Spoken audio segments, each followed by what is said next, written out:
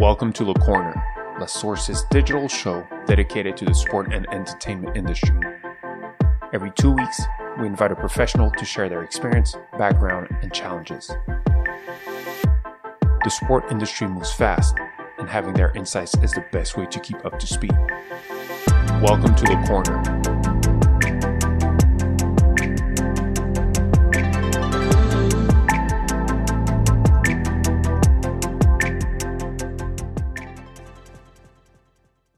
Bhavesh, nice to have you here. Great to be here with you, Sam. So first things first, if you can give us a little bit of background, your role, and tell our audience who you are.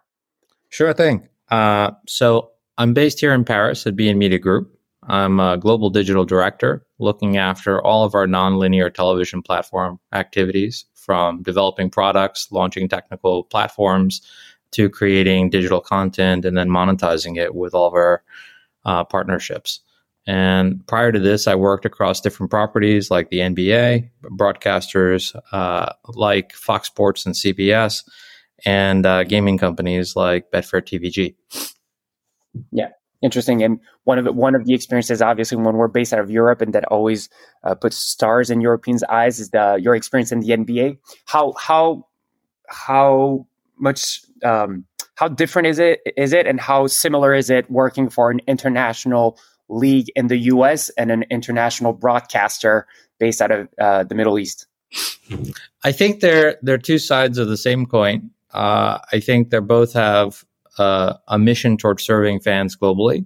One's more on the creating of the IP and creating of the thing that drives the fandom, and the other is about delivering it and bringing it and communicating and giving fans a way to experience it in a shared way.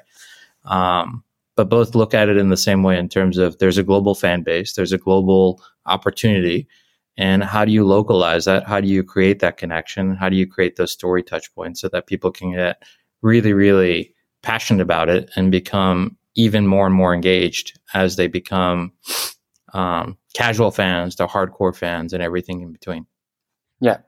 And I'm assuming it's quite useful knowing both sides of the picture, because you have actually all the challenges that you were meeting at the NBA and how you were packaging everything, and now from the other side, on the receiving end, acquiring the content.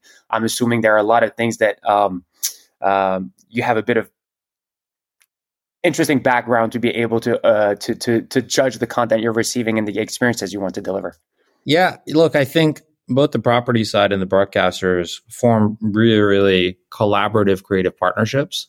And in that, they're able to serve the fan authentically and truly. It's not about one side upping the other. There'll always be a commercial reckoning every few years to make sure things are fair and equitable for both sides.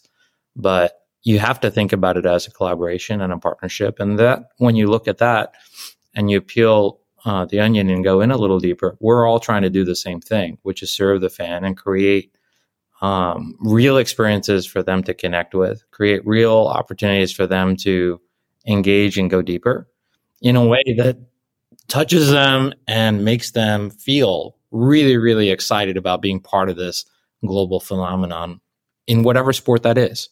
And that's the beauty of it these days. I think it used to be the big 3 or 4 sports. Now it's become dozens and dozens of places that you can really lean in as a fan.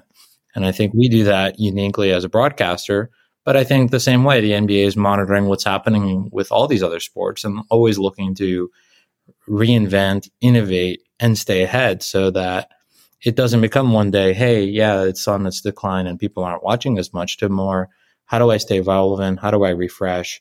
You're even seeing how they're introducing the mid-season tournament as a way to create natural touch points in the middle of a very long 42-week season. Yeah. As a way to create that touch point. And I think that's what broadcasters are trying to do when they have halftime shows and when they have instant game highlights. They're creating touch points that allow you to be engaged and not have to wait. We're past that point of you could commit 3 or 4 days or 5 days to a test match in cricket and pass time. People are going second to second. And I think that both the properties and the broadcasters are adapting to that.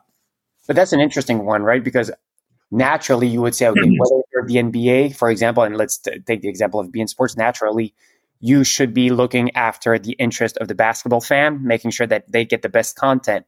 But there's also the element of the NBA breaking up their rights in multiple ways. There's the approach of what's happening on NBA Plus, what's happening on the right holder side, what's happening on social media to make sure that there's as much eyeballs as possible on the content.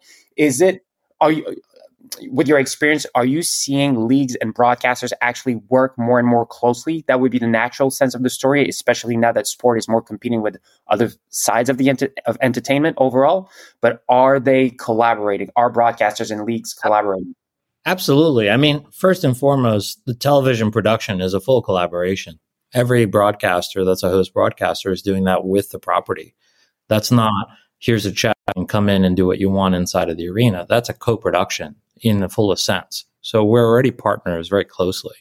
But when you think of all the other extensions, certainly for us, we operate the NBA website in France and in the Middle East in Arabic, and we are the home. When you come to the NBA.com, we are the home as the broadcaster. We are providing all of that coverage that we do during the live game. It's our journalists, it's our talent creating those stories and those extensions outside the game and behind the game and before the game. And that is that natural extension of the partnership. I've seen plenty of other properties do this. It's by no means an exception. It takes more effort. It's certainly a lot more commitment, but I think the commitment is back to that cause. We're trying to create real fandom and opportunities to create deeper connections. We're not just exhibitors of something that we've rented. Yeah. Yeah. So basically beyond the negotiation phase, actually then the organizations work hand in hand during the length of the cycle, because there's no other way around it than actually working together to make it successful on both ends. Look, I think there's always going to be an evolution, and the leagues have within, and the properties have within their sort of self, future growth interest. Important to always keep all options open, and important to make sure all avenues are fully commercially exploited. And so you'll see them do things to create digital only packages or things that would entice a digital native to come in and challenge the table a little bit. But it's by no means in a way to just opportunistically do something. It's more about making sure all avenues of fandom are fully exploited. Yeah. If all they ever did is offer a free-to-air broadcast package, would you ever see a streaming package? Likely not, because the free-to-air broadcasters have no reason to. But as they've really opened it up and said, we actually don't care how you stream it or how you broadcast it or how you deliver it free-to-air. What we care is that you exhibit it, and that we care is how you make it the most interactive that it can be, how you make it the most engaging that you can be. And then you look at Thursday Night Football on Amazon, and all of their production efforts are very much similar to what any of the others, Fox, CBS, NBC do, but in their own unique way, where they have X-Ray and they have other things that they're doing to just take advantage of that interactive experience that is uniquely possible through streaming. But I think it's not because it's dictated to be a certain way. It's more about, let's make sure that we can maximize the exhibition of the games in any way possible so that the fans can truly experience it as if they're sitting there in the arena, which is really the epitome of it all, right? As you move up the ladder from a lean back experience to a lean in, you want that person to feel like they're standing right there in the arena and standing and cheering on their team. Yeah. Well, you're preaching to the choir in terms of lean in experiences. And just so we directly went into that collaboration element, but so just to summarize your role as the on the digital side of BeIN Sports, how many platforms is it? Like, how many social media channels is it? Like, how big is the width of the activity for the chief digital officer of an organization like BeIN Sports? It's tricky to figure out which ones to focus on all the time, because there's always something new. But there's always experimentation, and then there's core. And so if we look at core, OTT is very much part of the core now. It was a question mark 10 years ago or 5 years ago where it was an add-on. And now it's become a direct-to-consumer channel in many markets for many companies, including for us.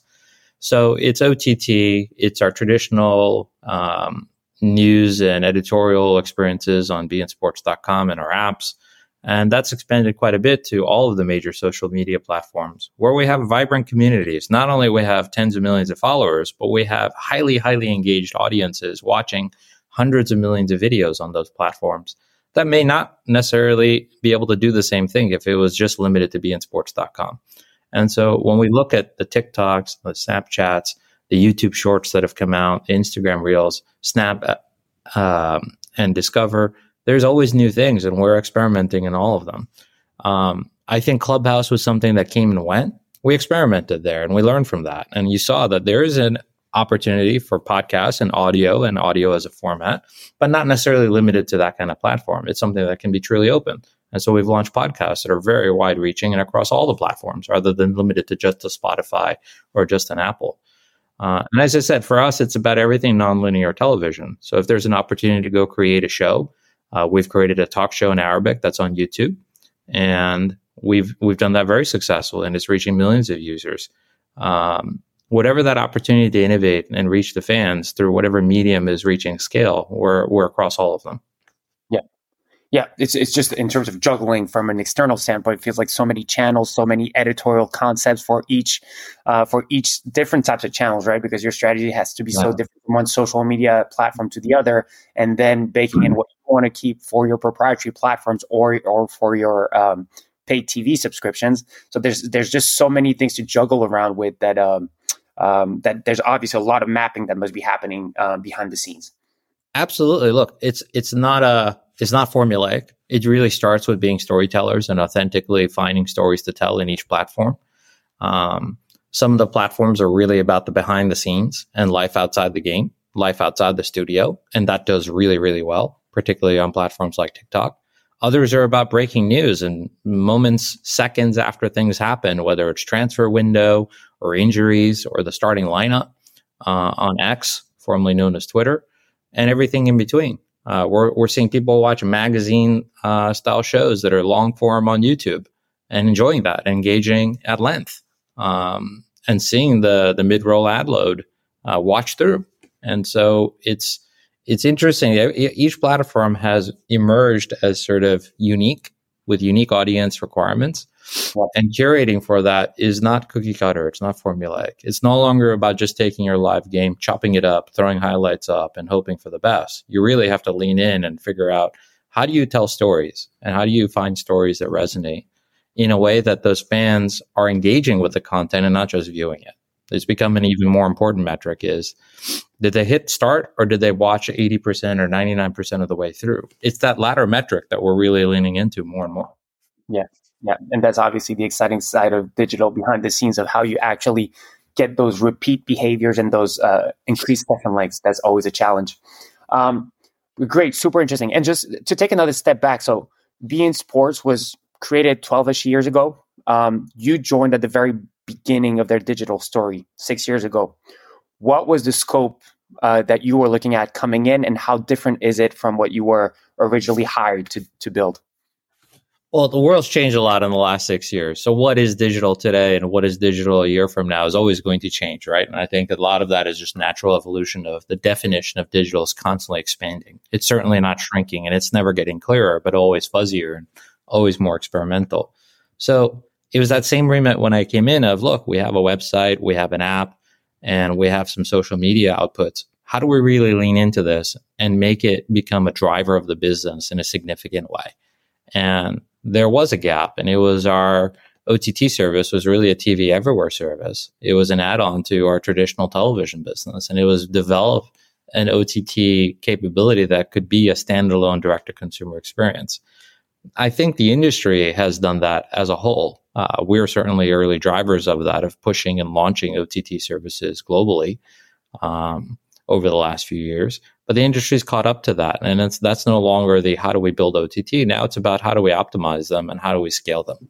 How do we make these things that we've launched become real drivers and continue to really push not only the audience reach, but the subscriber potential that you can't capture with traditional television anymore, where that's shrinking or where that is becoming a finite capped audience. It's the OTT that's unlocking the other ARPU and the other audiences that are out there. And are you managing with the newer generations by touching them on the platforms that they are consuming? So let's take as basic example, Snapchat and TikTok. Do you manage to see a trend of them coming over to your proprietary platforms to actually consume the sports in the way that historically us older people of the industry look at it? Or is it something where, no, it's just about adapting, finding them where they are and leveraging them where they are? Look, that's a great question. And I think this has gone back to when people had websites and it was Google search or other search engines. And how do you do SEO? Of course, we're always looking for a way to engage people where they are and then bring them back to where we are. And I think that's always going to be a circle rather than a one-way relationship. If we look at it as purely we just want to harness and hunt and bring people over, we're not respecting that people have natural behaviors and patterns. People are going to open their TikTok or their Facebook 100 more times than they're going to go to a website. And we need to make sure that we're telling the right stories on those platforms when they're snacking and give them a reason to come over. And so it's always interesting to see how these platforms shift and how new ones emerge. You're seeing traffic coming from more and more sources, not less. As time goes, it used to be SEO was driving most of it. Now it's Facebook and others are driving more and more of the majority. And you're seeing new ones emerge. That's not to say that we don't see the potential of a TikTok. It's already had 5 million followers for us in the MENA region in Arabic. It has about a little over 3 million in France in French. We certainly don't have 3 million people following us and watching a live game. That's not the goal. The goal is to make sure we can really bring what we have to the widest audience possible and make sure they're aware. Give them a reason to connect, give them a reason to become engaged, and give them a reason to then tune in. And so if we're there in these platforms casually, talking about the weekend, talking about the night, talking about what you're about to see, we think that's a natural on-ramp to then saying, you know what, I'm going to watch this tonight. This sounds really interesting. It's become a natural conversation starter, just the way you would use paid media before to say, tune in tonight. Now it's become, let's talk about the game tonight. That becomes a natural extension of you're going to tune in. Yeah. Yeah. And if you do a good exercise, it's a good free marketing kind of leverage to actually bring people over. And side note, I love the fact that you're already calling Twitter X, but now that you refer to what is now Meta as Facebook, it was the first time I heard somebody refer to Twitter as X. So just in terms of where we are, in terms of the linear consumption versus the digital consumption, right? So on the platforms that you have developed, how far away are the curves? Are they close to actually crossing in terms of linear consumption versus digital consumption? Or is there still a major gap between people that consume content on linear versus on your digital platforms? I think sports is unique in that it's still it's probably the only thing holding up the traditional television distribution model. And so it's still very, very well distributed there. It's still very, very much a habit that generations are still using to watch as the primary means. Yeah. You're seeing that shift as an industry, I think more on the entertainment side. You're seeing that shift where linear television, traditional linear television has now been eclipsed in viewing time by streaming in the US. And you're seeing similar patterns emerge in the UK and elsewhere in Europe. I think that will continue. A lot of it comes from there was early adoption, there was broadband and 5G, 4G internet penetration. You're seeing that come across, but it's going to take time. I think over time, if you forecast out 5-10 years, I don't think the consumer is going to see a difference. They're watching a game. I think we get carried away with thinking about, oh, is it linear versus is it streaming? I think because in some markets that matters in how you measure your ads. But I think as a business, as long as you're delivering the content and monetizing it in meaningful ways, and OTT has started to unlock that, and FAST and AVOD are starting to unlock that from an ad standpoint, I think over time it won't matter. You shouldn't look at it as how many free-to-air viewers did I have or how many OTT viewers did I have. You should look at it as how many people did I reach? How many hundreds of millions or billions of views did I get in impressions? And were those engaging enough, or were they pre-roll where someone didn't really stick around? And I think the former is more important. It's, did you get them to stick around? Did you get them to really stay with you? And did they do that in a behavior that you could say they're real fans, they're going to come back again? So that's an interesting one. So just in terms of the way the rights are being set up, you feel like 5 to 10 years from now, it will be, at least in, let's take Europe, right? It will still be the same kind of packages where it's kind of one broadcaster will win it all in terms of distribution of the content. And there will be no differentiation between linear and digital. It will just be up to the broadcasters or to the people acquiring the rights to have a great experience regardless of the device. I think the model of pay versus free is not to be abandoned yet. I think that's going to continue because it's very important for you to have the duopoly of monetizing via the engine of subscription and wide reach via the engine of free, whether it's broadcast or free streaming, but free. And that duopoly is really, really critical. I don't think that's going to go away. I think it's critical to create your future fans. I think it's critical to monetize it. But I think this distinction to say it's a pay satellite or a pay telco or a pay cable versus a pay streaming, I think that's going to erode. And I think the opportunity to say, well, free-to-air broadcaster, a terrestrial broadcaster is more important, superior to a streaming free-to-air service, I think that's going to erode. When you see the free, fast services now start dominating viewing time spent. That wasn't the situation in the last right cycle. And you're seeing that very quickly take share of ad wallet, share of viewing time, share of attention. I think then that naturally has to erode and it has to become agnostic. I think those definitions were there when we all believe that the first thing you'll turn on is your television, the traditional one that has an antenna and it likely has a paid television. My television is with me all day long because it's my phone. Right. And why should there be this distinction? And the better device that I have, I'll use, but not always. It's not always a foregone conclusion that I'll use the television and stream it on there.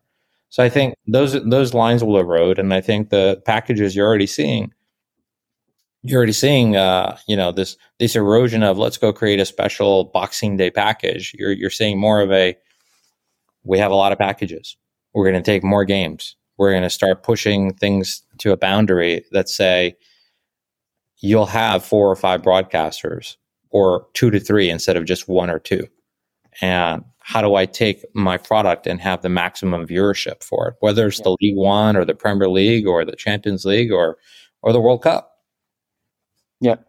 Yeah. Interesting one. The one thing also, chatting about it with a lot of broadcasters are thinking, so there's still a very big gap usually in organizations between content that is thought about for linear and content that is thought about for digital. Those are very often separate teams. It's not considered as content in the middle, and then use that same source to actually display the content on linear shows and for digital.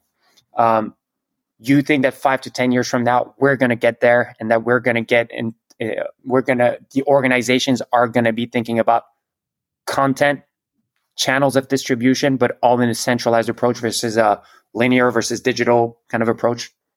I think you're already seeing it merge. You're seeing newsrooms that have, sort of agnostic approaches of we're creating content. We're finding the best screen to put that content. We have business that we have to think about and making sure we drive that subscription business with a compelling product. You can't give it all for free, if you will. But a lot of that is natural, and that live games are going to go to the best place that you can monetize them. But all the other content, it's becoming very clear that it's about finding the best screen to tell the story. Talking about a transfer update, there's no reason you don't go wide with that. You're not going to hold that for 11 p.m. news highlight. You're going to talk about that at the moment it happens and create an audience around it. I think that's already happening now. You're seeing that breaking of the wall, that sort of merging. I won't say that you're going to see fewer people do it. You still need a lot of specialty skill set, but you're going to see a merged approach in that the people who are thinking about telling stories are thinking now, how do I tell stories across all these screens? And you'll have pods that are doing this for, to borrow the term, for podcasting, and you'll have group squads doing this for TikTok, and you have squads doing this for the live game, as well as you have a squad doing it for a magazine show. Because there are unique storytelling skills inside of those. Yeah, but you already have one global content team at BeIN Sports. That's already the way you are structured. I would say we're structured more regionally by language, right? And so we have to respect that our content in the MENA region in Arabic needs to be in Arabic, and it's not going to just take in English content and package it and push it out. Yeah. And the same in France, that it's going to be put together. And so it's regional squads doing it by language and being authentic to their audience that they're targeting. But within that squad, it's become very, very merged, where you have storytelling happening regardless of platform, rather than the linear team and the digital team, and there's some kind of wall. Yeah, interesting. Great. So it's good to have that background in terms of the global organization and what digital looks like in an organization like BeIN Sports. Let's deep dive into one of the use cases that you guys have been working on for a long time that has now been delivered, which is the Todd platform in the MENA region. Do you want to give us a quick overview of what the Todd platform is and what was the purpose of building such a platform? Sure. So we launched this at the beginning of 2022. It was something that we worked on with considerable effort because we wanted to completely game change what we did in OTT. And it wasn't just to take what we have on our television side in our traditional product and just put it out there and stream it. It was about how do we make something that has unique content, that has its ability to be a real powerhouse in aggregating a lot of content and giving you the experience that is so immersive and engaging that you can't get through a traditional device. And so we launched that across the MENA region in over 20 countries.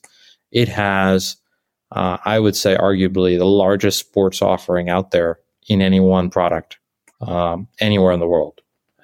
There's nothing paralleling it. There is so much sport to watch. There's over 30 channels on sport alone. We have entertainment channels. We have kids channels. We have for the household cooking channels. And we have a 40,000 plus library of VOD entertainment assets inside of it. So it's a linear experience. It's a VOD experience. It's an immersive, engaging experience. And it's multi-screen. You could watch it on your computer, on your phone, and on the go. You could watch it in your house on a set-top box, like an Android TV or an Apple TV, as well as native apps inside of the Samsungs and the LGs and the Sonys. We've gone broad. We've gone deep. We're seeing huge engagement being driven by this engine that we have, which is this unparalleled sports property offer that we have, and people sticking around for the entertainment. And that is something that really doesn't exist anywhere. We've also launched it into Turkey. So we have a Todd product in Turkey now as well, serving the Turkish audience and the Turkish diaspora. And we think it's a model that has staying power. We think this is something that's going to be the future of streaming entertainment and streaming sports, is to have this whole home complete offer, especially as you see the numerical number of OTT services starting to consolidate. You're seeing people take the sports only and the entertainment only and consolidate them. And we think it's very smart. We think it creates a lot of value to have an all-in-one destination. We've launched that not that long ago, but we think it's setting us up for the next chapter in the business of delivering sport and entertainment. Nice. And it's the first time that BeIN Sports gets involved in content outside of sports, right? Not at all, actually. I mean, on the DTH side, BeIN DTH service has been available in MENA since our founding. And that's been a complete offer. But it's a DTH offer. You have to go buy a satellite and you have to get it wired up and you have to buy a box and put it onto your TV and watch it. And you can't take that with you on the go. This is the first time we've seen a full offer with that power of content inside of one service that you can take anywhere and watch on any device. Many of the other ones are really entertainment driven. They might have a smattering of sport. They're really, there's no differentiation. I can watch movies, I can watch TV shows, I can watch kids content on any OTT service these days. But where can you get that as well as unparalleled sports library and sports rights? We think that's really unique. And is the major consumption on the platform still around sports? Is it definitely still your key asset on that platform, or do people naturally tend to go and watch other content on the platform and mostly VOD, I would say? Look, I think it varies by the audience, of course. And, you know, it's a whole home offer. We have profiles for the family. You have a kids mode and you have people who can limit the content that the profile can see to just kids content as well. And so we've actively made this a complete family offer. What's unique is we have an unparalleled array of sports rights. And so for us, as compared to others, of course, sport is going to be the dominant driver of engagement and viewing because we have so much of it. I think if others had what we had, you'd see them saying, yeah, the sports is a powerhouse and is driving it. You're certainly seeing that for the US and the other OTTs that are out there, that their biggest viewership windows, their biggest acquisition windows are driven around sport.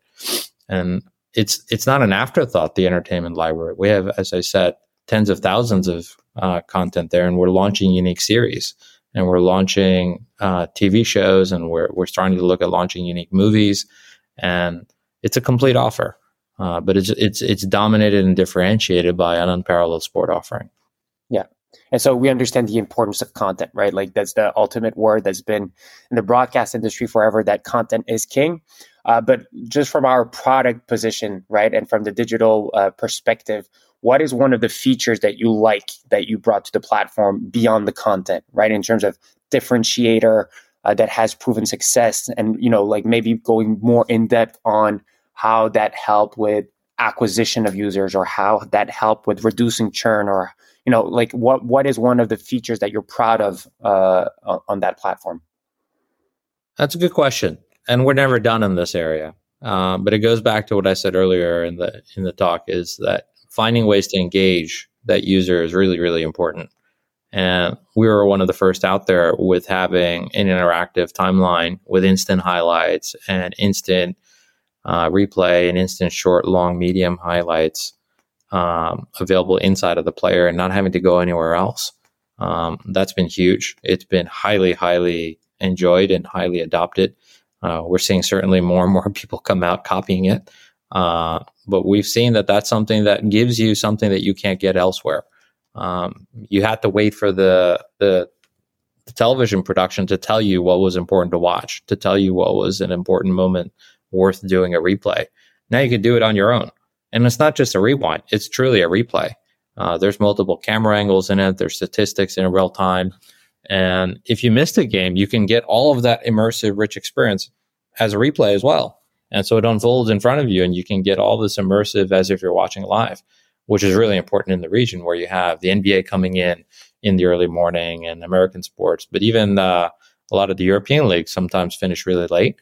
And so this is a way for you to watch anytime and have this immersive, interactive experience. I think we're just getting started. While it's been really, really interesting as a product offer, I think we're just getting started, and you're going to see more and more interactive opportunities like that to continue to take that experience and push it forward.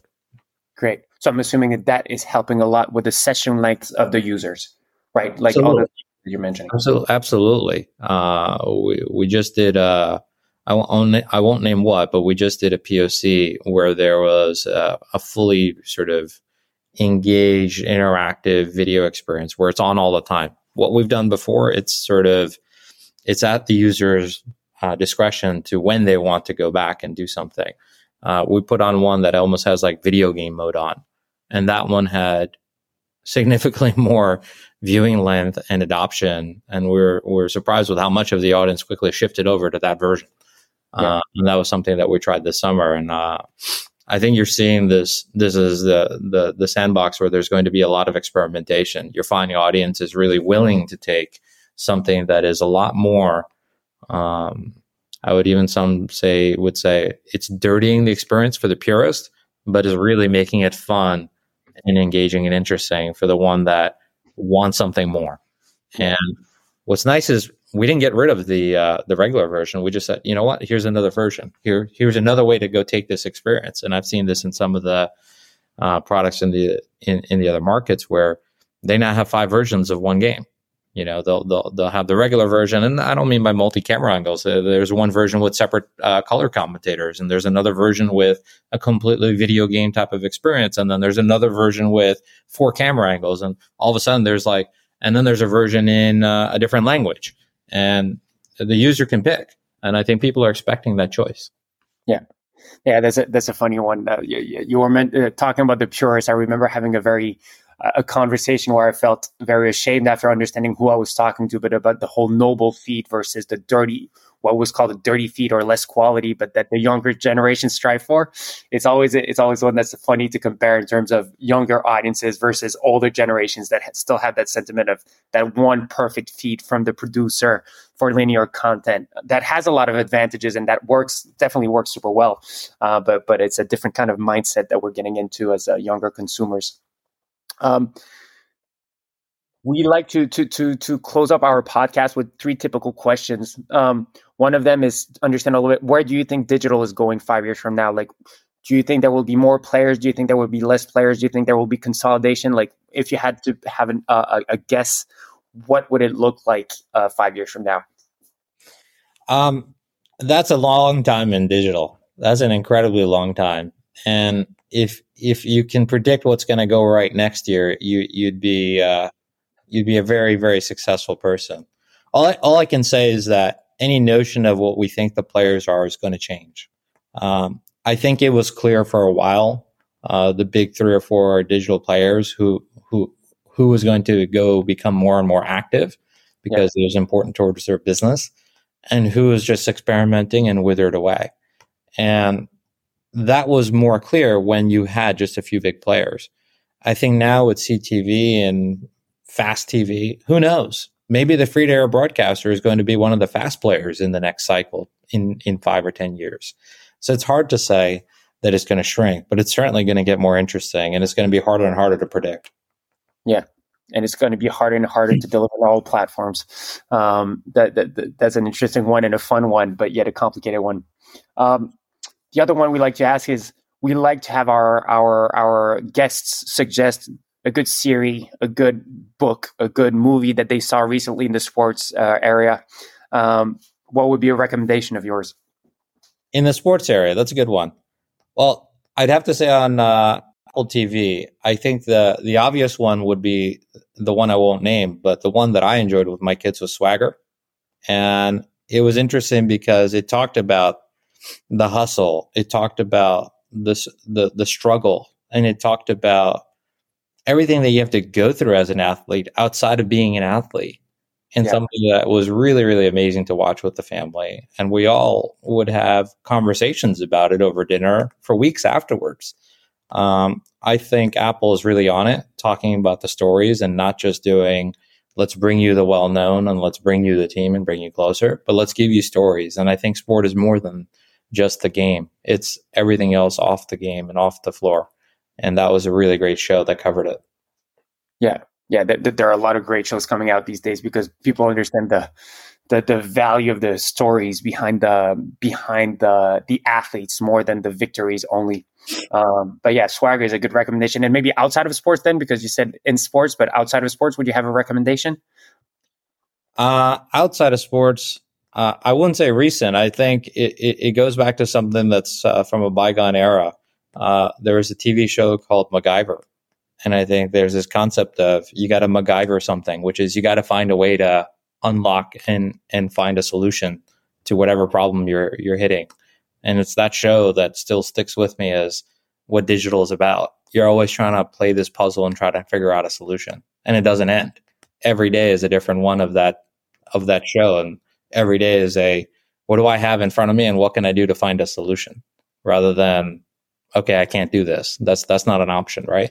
And so that show to me is a really interesting one in terms of how I look at the digital space.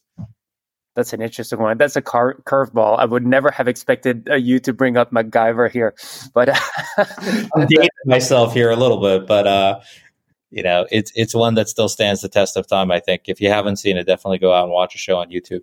Thanks a lot for your time, Bhavesh. There's so much in a relatively short amount of time, but it was a pleasure taking the time to exchange with you. Thank you so much, Sam, for having me. It's been great, and have a good Friday. Thank you. Thanks, everyone, for listening. As usual, if you like the episodes, don't hesitate to talk about it around you. Go give us the good grades on all the different platforms, and hope to see you soon for our next episode. Thanks for listening to our podcast. We hope you enjoy it as much as we love creating them. If you like the episode, feel free to comment, rate, and share with people around you. You can visit our website, www.lastsource.io, to learn more about our activities. You will discover a wide range of articles and can subscribe to our newsletter to receive the latest tech and sports news in your mailbox every month. Stay tuned for new episodes. Le corner.